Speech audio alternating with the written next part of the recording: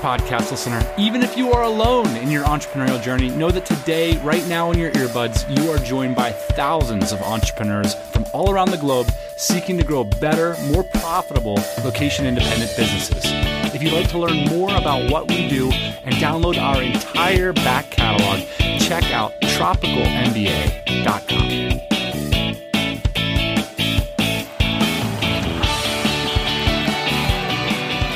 Hey, yo, welcome back to the TMBA podcast. This is the show where, of course, we believe that building a business is one of the best ways to create more personal freedom in your life. You know what, boss man? This is the show for people that are doing it. And I know because I met hundreds of you last week. Yep. These events that we've been running for 7 years now, we host them all around the world, but our marquee events, if you will, happen in Bangkok in October and in Austin, Texas in April. And they just keep getting more fun for me. Amazing conversations, interesting people, inspiring ideas. I'm still sort of getting over it. I am definitely over it because I'm back in my house and you are in the extension of the conference, which is in Chiang Mai. So yeah, we had about, 350 people come to Bangkok this year, Dan? Yeah, 350 people. And I think 349 of them went to Chiang Mai afterwards. And you were there with them, and I am back in my house in Austin, Texas. But it was an amazing, amazing week for me as well.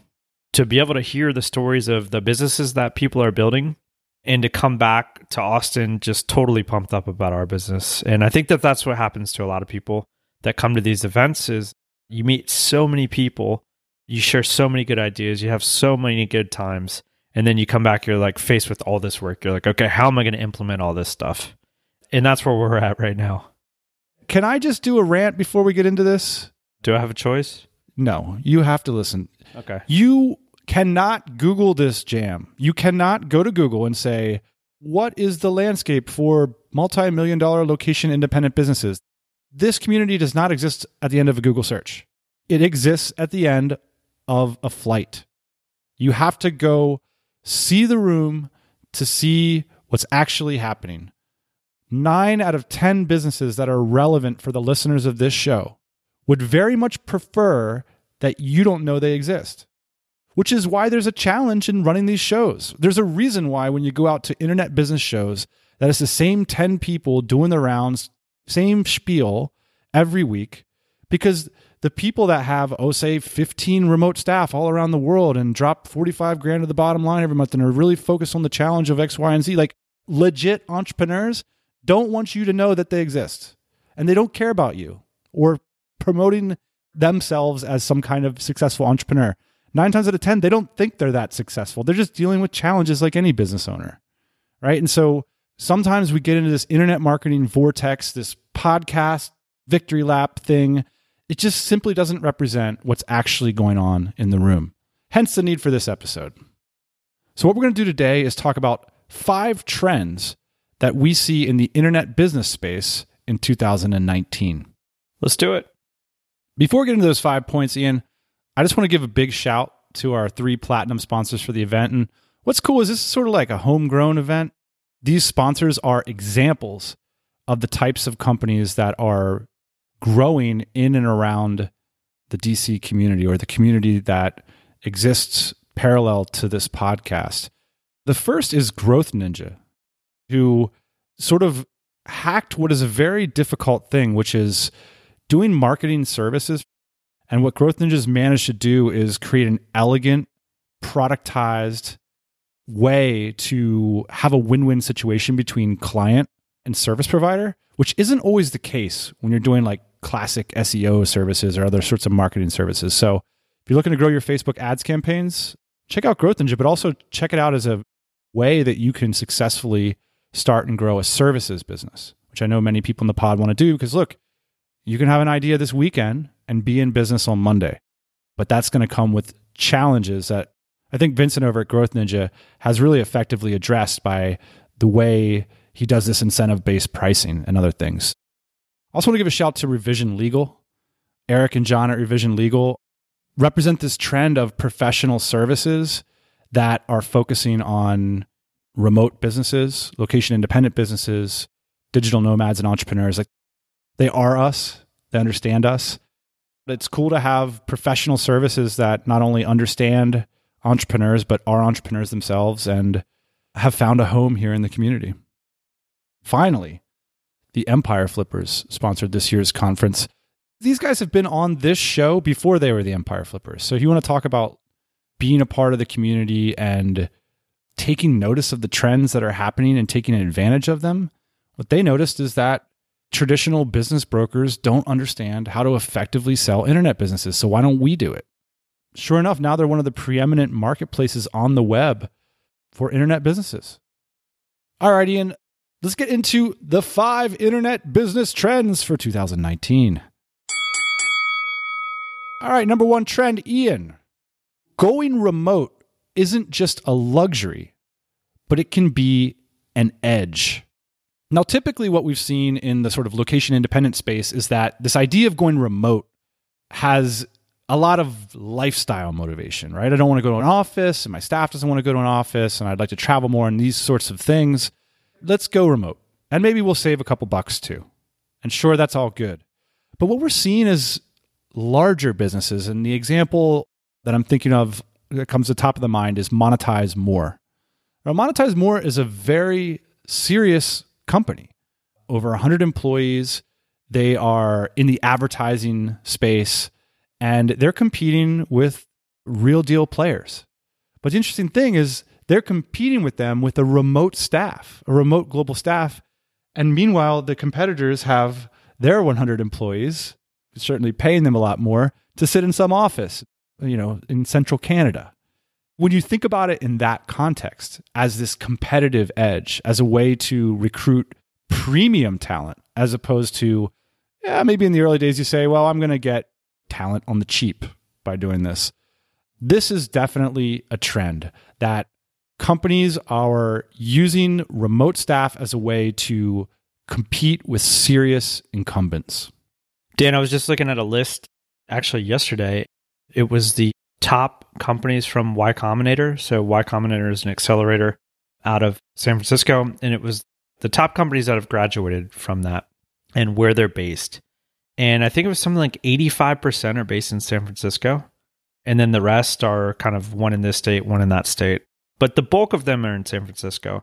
I'm looking at that list just thinking like, at some point, this isn't going to be a competitive advantage. And I think actually, Dan, we are already seeing the downslope of that. So if you can imagine like trying to hire top talent in San Francisco, what that costs, the level of competition is just insane. And so as bootstrappers, as people that are building businesses from our personal bank accounts, sometimes with friends and family money, we don't have $350,000 to spend on a developer, right? So we have to be resourceful. We have to figure out like, okay, so where can we get a top level developer that isn't in San Francisco? And I think in the future, like I said, I think we're already on the downslope of this. I think in the future, this is going to be a massive competitive edge. I think it will be a disadvantage to be located in somewhere like San Francisco in the future. I think generally speaking, having met a lot of listeners, hundreds of listeners, thousands of listeners of this show, that most of you undervalue what you have to offer. And the primary way you undervalue yourself is, first off, you hire people to follow SOPs instead of hiring people to write them. Look, I'll implicate myself. I do this too. I'm in the same canoe. The other way we do this is we don't provide them with a vision. And this is something you brought up to me earlier today, Ian. It's, if you want the 2 quick hacks to reducing your staffing costs and getting higher talented people on board for less, number 1, get rid of your office and make it a perk. Number 2, develop a vision and articulate it clearly. Final thing I'll say, Dan, about remote isn't a luxury, it can be an edge, is the unemployment rate in the United States, I think, is below 3%. So when you think about like the level of competition, it's quite high. I don't think it's so hard to have a job these days, right? So when you're trying to recruit talent, you got to figure out what moves the needle for people, right? And I think if the salaries are relatively similar here and there, you got to figure out what motivates people. And turns out a lot of people are motivated by freedom. the remote lifestyle, the ability to work from anywhere, the ability to set more freely your schedule is very appealing. And I think a lot of people are willing to give up income for it. Absolutely. And that includes top talent. So that includes these people that are in San Francisco. And so when you start to consider the different incentives that you can offer as a remote company, I think it's quite appealing because we all used to just have to compete on price. But things are changing now. The landscape's changing now. And with those remote teams, I think you can offer a lot more. And I actually think it's more in line with the kind of lives that people want to live. So in terms of remote being a luxury, I think actually it will be more of an edge in the future. Yeah, and Keen Graham's the CEO of Monetize More. And one of the things that he said, if you're going to have a remote benefit to your company, like lean into it hard, right? I think some of us are still a little tentative about that. You know, you don't want to get taken advantage of by someone who's going to ghost on you, or maybe people are going to be traveling a little bit too much and that's not going to be productive. So you kind of temper it. It's like, yeah, work from home, but don't travel too much or whatever, you know? And that's fine. You can have your policies and procedures or whatever. But look, if you're offering personal freedom to this level, lean into it and sell it. To see a global team of location independent workers compete and do really well is inspiring. And I think it's the future. Final thought I'll say about Keen and his company. You know, he gave a good presentation at DCBKK.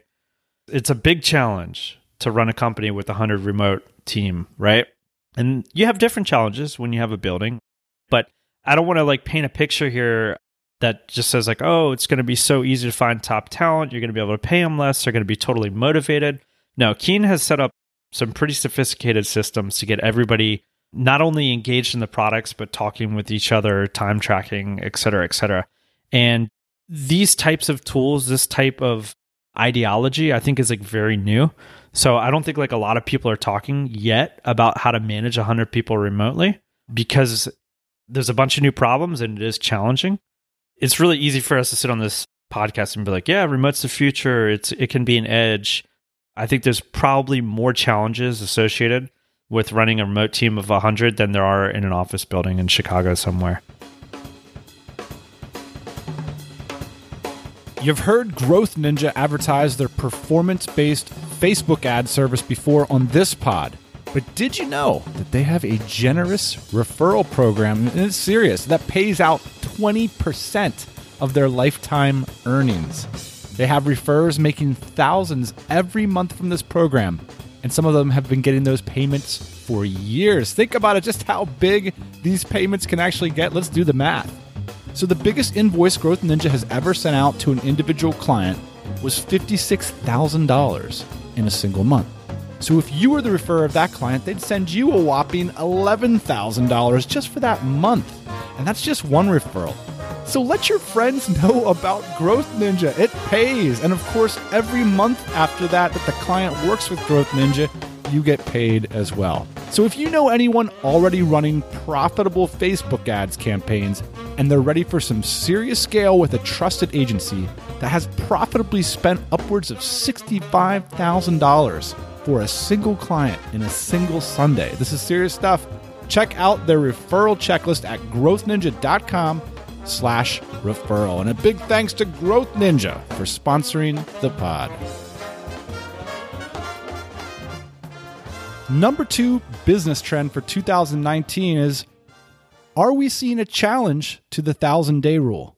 So now the 1,000-day rule is something we talk about a lot on the show, which essentially suggests that if you start a business and it works out, it'll take you about 3 years of full-time effort to replace whatever your professional income was with income from a business you own.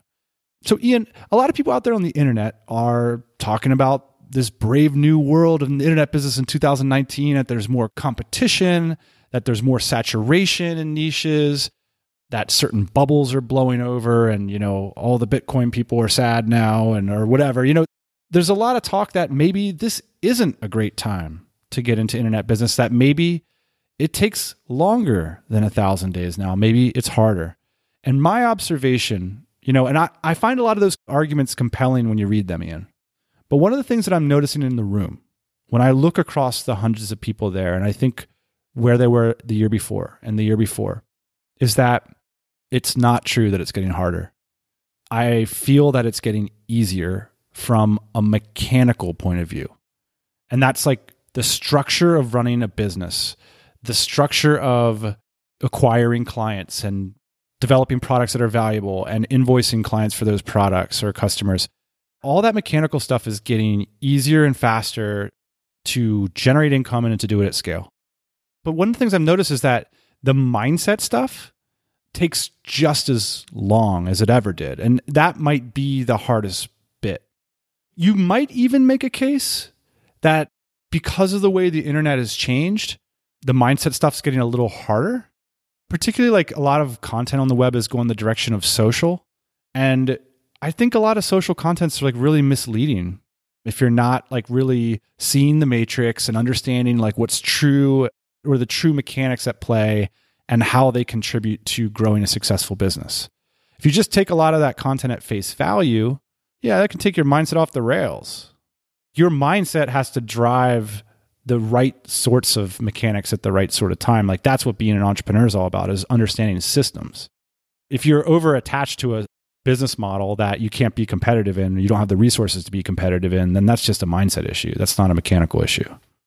I do think the mechanics are a little bit different. So I read all these same articles that you read, Dan, about, it potentially becoming harder to start a business and whatnot. And here's the way I interpret it, is it's more competitive. It's more competitive than it was 10 years ago, of course, right? So we were ranking things in Google back in 2008, Dan, that I don't feel capable of ranking again, right? I just don't think some of these things are possible. And I've said this a lot on this show. I think that the internet is shrinking. In the 90s, the catchphrase was the information superhighway. Now I think it's the shopping superhighway. I think that the internet is almost exclusively, especially Google, reserved for shopping. If you type in keywords, you will get served for the first couple pages of Google the people that are paying the most. That's not a secret anymore. And so to break into that, it costs more money and it's more competitive. And I think that that's why people are a little bit more upset, is because it felt a little bit more free 10 years ago. It felt like the opportunity was there. Like I could be on the front page of Google. Now it's very hard to do that. We'll bring up social again. If you think that SEO is your acquisition channel, then sure. But why would anybody start a business in 2019 thinking, I'm going to like build a product and then get that product keyword to rank number one on Google? Unless you have like a lot of resources or reason to believe that that's the way to do it. It's not how I would start a business in 2019. That was the gamer strategy, right? And I think that that strategy worked for a long time. Sure. But now people are starting to realize that they just don't have the budget to compete with Wayfair. And, those are the only people that Google are interested in taking money from because they've got the most money, right? And so, yeah, if you're trying to start a business that competes with those guys, then you're screwed. Now, this goes back like to this conversation that we've had also many times on this podcast, Dan, which is like, is there a better time in history to become like a writer or an artist? No, absolutely not. The amount of people that were making money writing 500 years ago was like zero, right?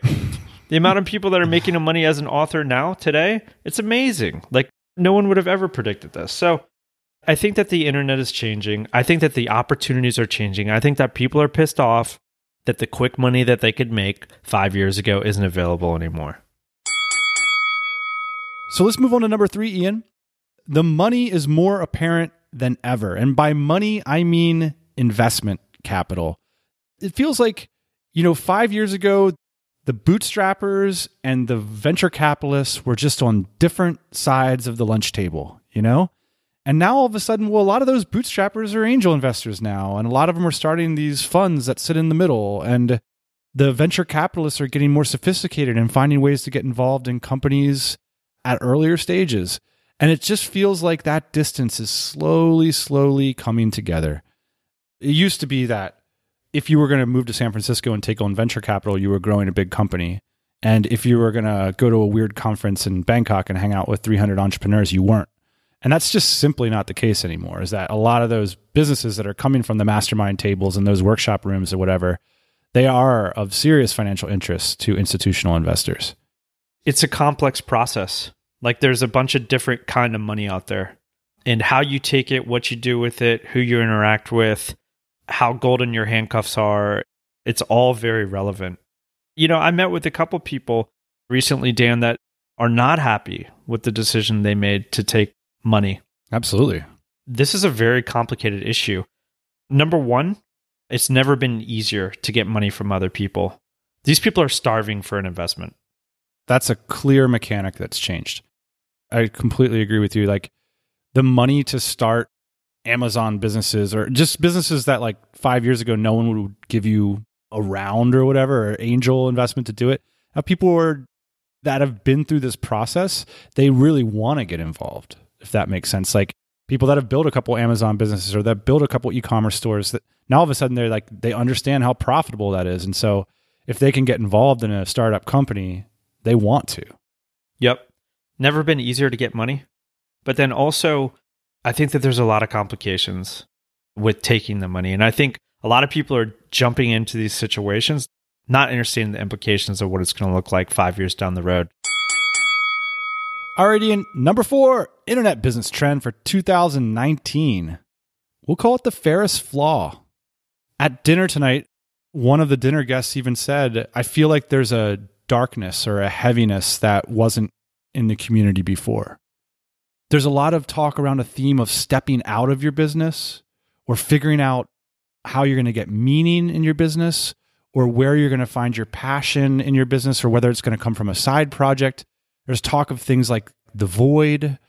The Ferris flaw is when you deconstruct, and of course we're referring to the 4-Hour Workweek, Tim Ferriss's seminal work on growing location independent businesses. Essentially what happens in the book is that this concept of a career gets deconstructed. And Tim, Mr. Ferriss, the author, separates this idea of earning from a career. And essentially the idea is that, well, when you conflate the two, they're deeply inefficient. Like, why drive up and down the highway? Like, why go to an office? Why do all these things when you can optimize your lifestyle? You can put it all in a spreadsheet and you can figure out a way to earn a same amount of effective income with much less time. Okay, the flaw with that thinking, and the flaw with building businesses with that thinking, is that it's deeply unsatisfying. Number one, for starters, this idea of a career, in other words, is a very robust one with a strong sense of what you ought to be doing and who you ought to be doing it for and why you're in the game in the first place. And I think just a lot of people are struggling with this idea of, okay, you got this optimized business that pays you what you said you wanted to make, and now what? Because an SOP is not going to run a business. So you got to figure out, like, do you have enough passion and vision to train somebody else to do it? Maybe you can get meaning that way. But if you don't do that and you're just paying a bunch of regular employees to run your business, then you're still sort of like worried about this thing all the time that, is sort of stagnant because you're not invested in it. And also you can't quite forget about it because it's your livelihood. So now you're in this like weird gray, voidy middle space that a lot of people have found themselves in, trying to figure out maybe some tips and tricks to automate yourself further out. But you just can't automate yourself out of that worry at night that your business is going to take a shit when a bunch of people who don't really care about it or just looking at SOPs are running it for you. One more thing I want to say about this theme of a sense of darkness, Ian, because there is this sense that, as a community of business owners running remote teams and doing it globally and stuff, it's a relatively young community. And I think in the early days, you'd say, and this is kind of back to the 1,000-day point, you'd say, yeah, there's all these like jokers and scumbags and fraudsters and people who aren't serious or whatever, they show up. Oh, they still exist. They still exist, but, they're easy to spot. And it's like they go out in a flame of glory after 12 months of BS or whatever. They don't stick around. It's easy to say we're not like them. We aren't those people. We're the people who care about entrepreneurship and we care about growing great businesses, and we're different from cheap, short-term thinkers who just are all high on their own supply and show up and then they don't succeed. Or just posers who care more about the lifestyle than business, and so they flame out too.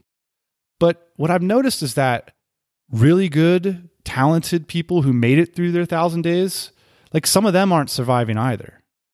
And sustaining a life of entrepreneurship and keeping a business successful and meeting all the goals that you have for your life and for your family, that's really hard.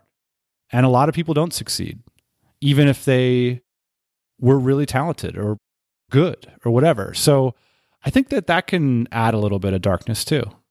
Can I bring us out of the darkness? You can bring us out of the darkness. Because I think what you were talking about in the beginning here is a little bit more interesting for me, probably because it hits home a little bit closer, which is something that happened in 2015. We kind of lost our passion, we lost our vision, and so we sold our business. I see at this conference, I see very smart people running successful 7-figure businesses with no one that's engaged in the business like they are. And I think they're looking for somebody. They're looking for many people to come into the business, to get engaged, to bring it to the next level. And that's one of the things that we struggled with, Dan. In our business, we were the only people that were kind of really able to take it from like $1 million to $3 million to up past that, right? And I think in retrospect, what we could have done is we could have got some really smart people, maybe some people that were smarter than us, in the position where they could make responsible decisions and grow the business to the next level. And so these founders are sitting here with these amazing platforms, right? But they're not motivated to take it to the next level. So here's my call to action for you people that are in a position like that. Get smart people involved in your business. And here's the reason why I think you're not doing it. I think you're scared to show people that you haven't been working for a long time. I think you're scared to show people that you really don't have a vision for the future. But that's okay. Because if you bring smart people in your business, you show them what's going on, you explain to them earnestly, like, hey man, here's the deal. Like, I built this amazing business. It's making me tons of cash, but I don't know how to take it to the next level, or I don't know what to do with all this money, or I don't have a vision for the next product. That's exciting for people. No one that I know that's really good and that's really motivated to take their career to the next level is going to find that embarrassing. They're going to think like, what an amazing opportunity I've been gifted right now. How am I going to help this person do that? That's my call to action, Dan, to take yourself out of the darkness, to find yourself in a place where you're not lonely successful, to find yourself in a position where you're not taking on side projects. Maybe your next side project is training your next 2 key employees. I love it. And I love this term, lonely successful, like a hyphenate. It cracks me up. I love that call to action. It's a way to find meaning and passion in what you're doing, is to see it in somebody else's eyes. I remember being in my early 20s on the other side of that conversation, just thinking, I've been waiting for years to get my hand on the wheel, to get the keys to the Jeep. And there's so many people out there for whom our businesses are amazing opportunities. And there's a lot of people out there that tell you how to do this, and everybody's got to find their own way. But what works for me, what's worked for us, Ian, is, there's going to be people that say, oh, I know how to take your business from here to there. Honestly, I'm getting to the age where I'm just kind of like, bullshit. Growing this business requires like detailed, nuanced conversations. And what's worked for us, to the degree that it has, Ian, is finding people that we want to talk to, that have a great deal of care and energy, and they can learn stuff on the fly. They don't have to come in with years of industry experience or whatever. Totally. I just tack that on to say that it doesn't have to be so intimidating. There's a lot of people out there like that want this opportunity, that want the types of opportunities that those of you who are listening to this show are generating. Number 5, Ian, internet business trend for 2019. Wow, this isn't really a trend. This always happens to us, man. We get to number 5, the steam blows off. It's like the point is halfway there. It's like, oh man, don't leave us yet. I think there are some good ideas in here, Dan, but it's not a trend. What is it? I think we're getting a level of confidence in what works at these events. It's crazy to say that 7 years after doing it, but in the early years, it was just trying to like keep the thing from not falling apart, Lately though, we took on challenges because we had certain tastes. Like, for example, like this year, we didn't have any professional speakers at the event. Traditionally at an event, you got like, you put the person's face up on a billboard and you say, you get to come kiss the ring if you pay the money, Yeah. And we were just like, whose ring are you going to kiss that's going to make any difference at this point? Right. Well, this kiss the ring thing is interesting because you're either at these conferences, you're either kissing the organizer's ring, right? Like you're like, I'm so successful that I'm putting on this conference. No one at this conference has a bigger business than me. You all should kiss my ring. or you're kissing the speaker's ring. And that's certainly not the case at this event. We are not the most successful people at the table at this event. There are plenty of other people that have bigger businesses than we've ever had. And then the second thing that we did this year is, we didn't pay any big names to come in and tell everybody how great their life would be if it was theirs. This was an innovation that we made, and I think it worked fairly well. Everybody on stage had a business. They were not professional speakers. And I think a lot of times people get sold to these types of conferences with the idea that they're going to come, they're going to meet this person, their life's going to change. You know what? You're inspired for about 30 minutes after the talk. And then you go home and you realize your life still sucks and that person isn't with you anymore. And they're not going to help you grow your business. Wow, you are on a real rant right now. You are just really going for it. I like this fire in you. I'm tired of watching people pay $1,000 to go watch somebody talk about how to grow a business, and it's not relevant to that person, right? This is the process we've been working on as a team for a long time. I mean, there are over 15 people that put on this event. And part of what our team does is we sit down with each and every speaker, each and every slide. And if you listen to last week's episode, you heard some of the principles that we follow. But what we found is these principles really set the tone for the community and for the event as a whole. And now you got speakers coming in that are CEOs of big companies, like looking forward to going through this process because they realize that if they go through the process, they're going to have a message that is ultimately more compelling. Let me just share a little bit about that. So we work with a guy, Jeff Beccaro, and we've been working with him for several years now. And basically what his job is at this conference is to help speakers tell their story in a way that DCers, people that are members of our community, the Dynamite Circle, can understand. And that's important because in the past, we've brought in speakers before, Kiss the Ring speakers, that have come in with their message and it's fallen flat because they don't understand who the community is. So that's one of the reasons why we're leaning towards more of this like homegrown story. And we're finding that people have two reactions. One reaction is, I can't believe you're wasting my time with this. I've spoken several times before. I don't want to sit down with this guy. Red flag. Yeah. I know exactly what happens after that conversation. We get out in front of that one now. We don't have that conversation anymore. We don't have that conversation. Also, we don't have those types of people. So, well, that conversation happens directly before I got to stand at the back of the room and watch somebody bomb. Exactly. The guy that we brought up at the beginning of the show, Keen from Monetize More, he probably worked harder than anybody on his talk with Jeff. And this guy has 100 employees. And why was that important to him? Well, it was important to him for a number of different reasons, I think. The most being that he wanted to connect with people in the room and share his story in a way that was meaningful. And so why put in all this time to talk with Jeff and to craft your message in a way that people understand? Because he cares about the community, he cares about the messaging, and he cares about other people succeeding. And that's not something that you generally find with these Kiss the Ring people. And that's why, Dan, I'm excited to have these speakers be homegrown. This to me is like an exciting innovation in a conference because if I'm being frank, I'm not really even a big fan of the keynote format where you put one person up on stage and everybody listens to what they have to say.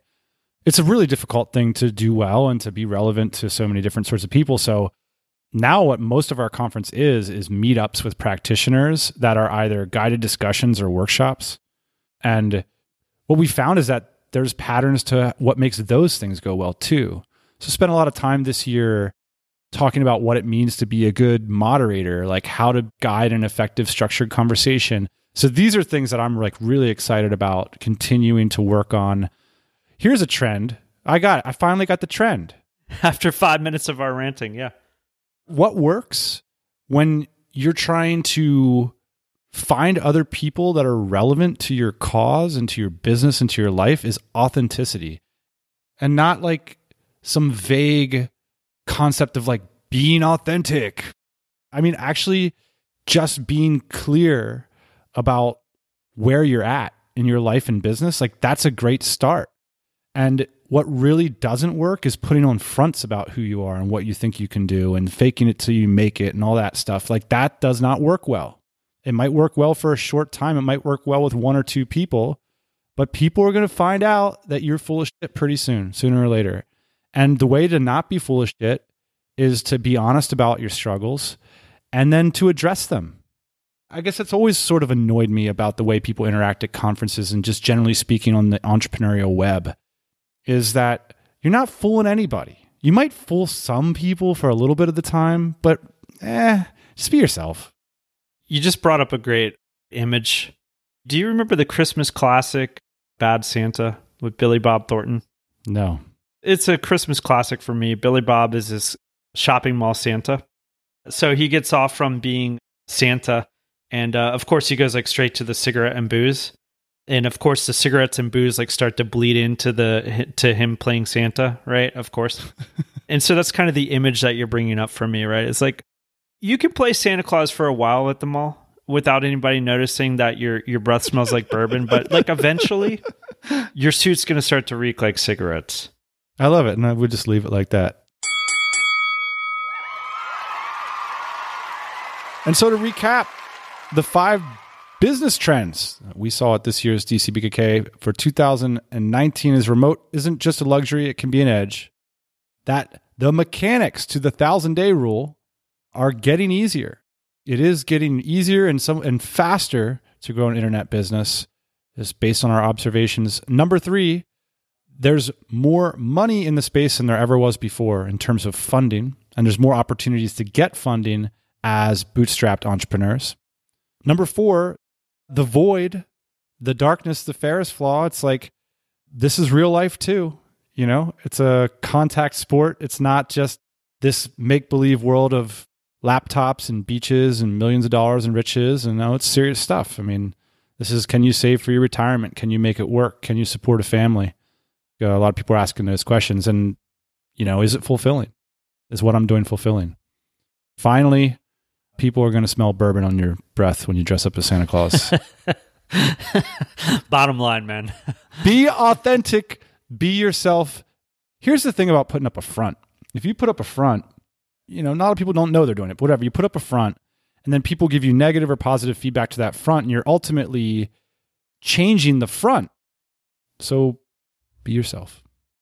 Sometimes I worry about doing these reflection episodes because, you know, we're talking about this room with 350 people in it, and most of the people that listen to the show weren't there. But I hope that some of these patterns and recognitions will spark some ideas in you. And honestly, I hope that someday you'll join us in that room. It's a truly magical place with a bunch of people who are being authentic and who are sharing their own knowledge. And that's one of the things I mentioned at the top of the conference, Ian, is the community itself depends on the contributions of the people who come, like people sharing their stories and their expertise with each other in a straightforward, no bullshit kind of way. And that's what makes the whole thing work. And I think part of the reason people do it is maybe back to point number 4 is that they get a sense of purpose and meaning from helping others. That's part of the reason we do it. And it's also hard. It's really hard to do what we're doing.